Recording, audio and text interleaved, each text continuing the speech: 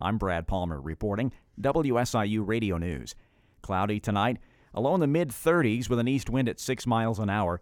It'll shift to the south after midnight. Then we have the start of winter, bringing a massive winter storm to the region that has the potential to be dangerous to travel in.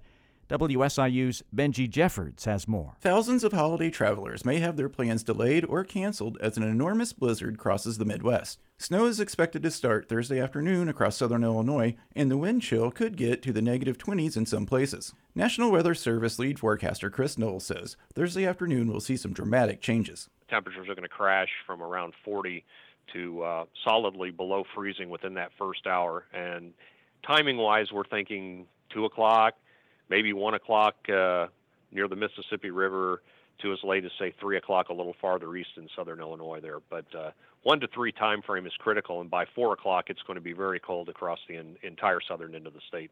Exposed skin will be vulnerable to frostbite in less than 30 minutes in these conditions. For WSIU, I'm Benji Jeffords. And the Illinois State Police is urging the public to stay off the roads during the incoming winter storm.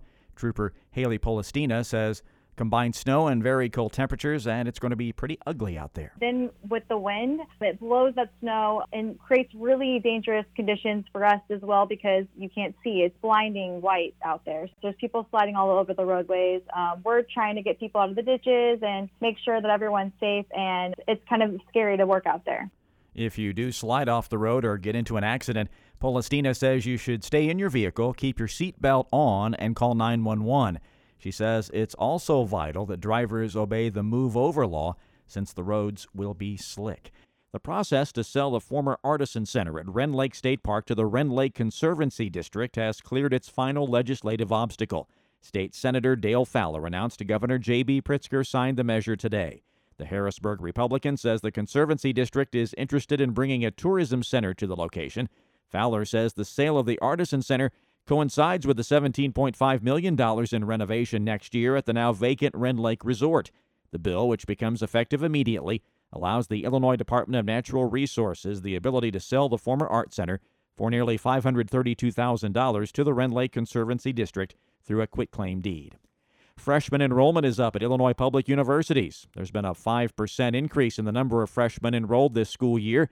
State Board of Higher Education spokesperson Jose Garcia says that compares to a decrease of more than 2% nationally. This definitely does set us ahead of national trends, and we are hopeful that we are able to continue this trend. So we are working hard with our university partners to ensure that, that this isn't an anomaly and that we continue this trend moving forward. There were significant gains made in the number of African American and Latino students signing up for school. Garcia says this is great news with an added benefit. By enrolling more African American and Latino students, we'll be able to diversify our workforce, which is a big equity goal. Universities seeing the highest percentage of growth include Governor State, Northeastern Illinois, and Western Illinois. SIU Carbondale experienced a drop in enrollment of 1.4%. I'm Brad Palmer reporting WSIU Radio News.